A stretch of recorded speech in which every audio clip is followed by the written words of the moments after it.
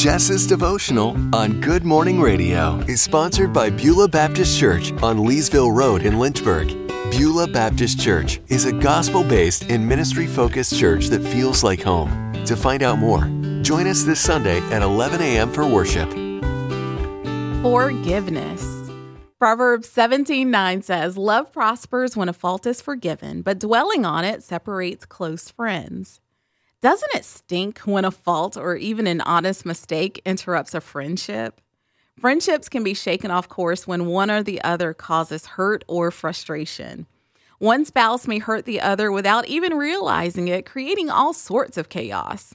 But guess what? When a fault or hurt is forgiven, love can grow. Something that was dark can be turned into light. Joy in a relationship can be wholly restored. This is what Jesus is all about. He died on the cross to forgive all the mistakes that we have made. He does not dwell on our sins. He casts them aside and says, "Come to me, friend." Is there something for which you need God to forgive you? Do you need to seek forgiveness from a friend?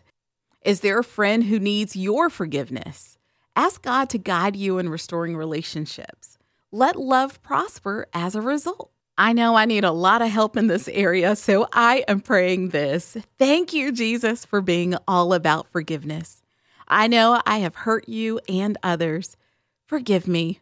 Help me to forgive those who have hurt me. Let love prosper in my relationships.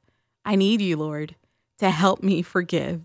Give me understanding and wisdom. Open my eyes and my heart to forgiveness. Amen.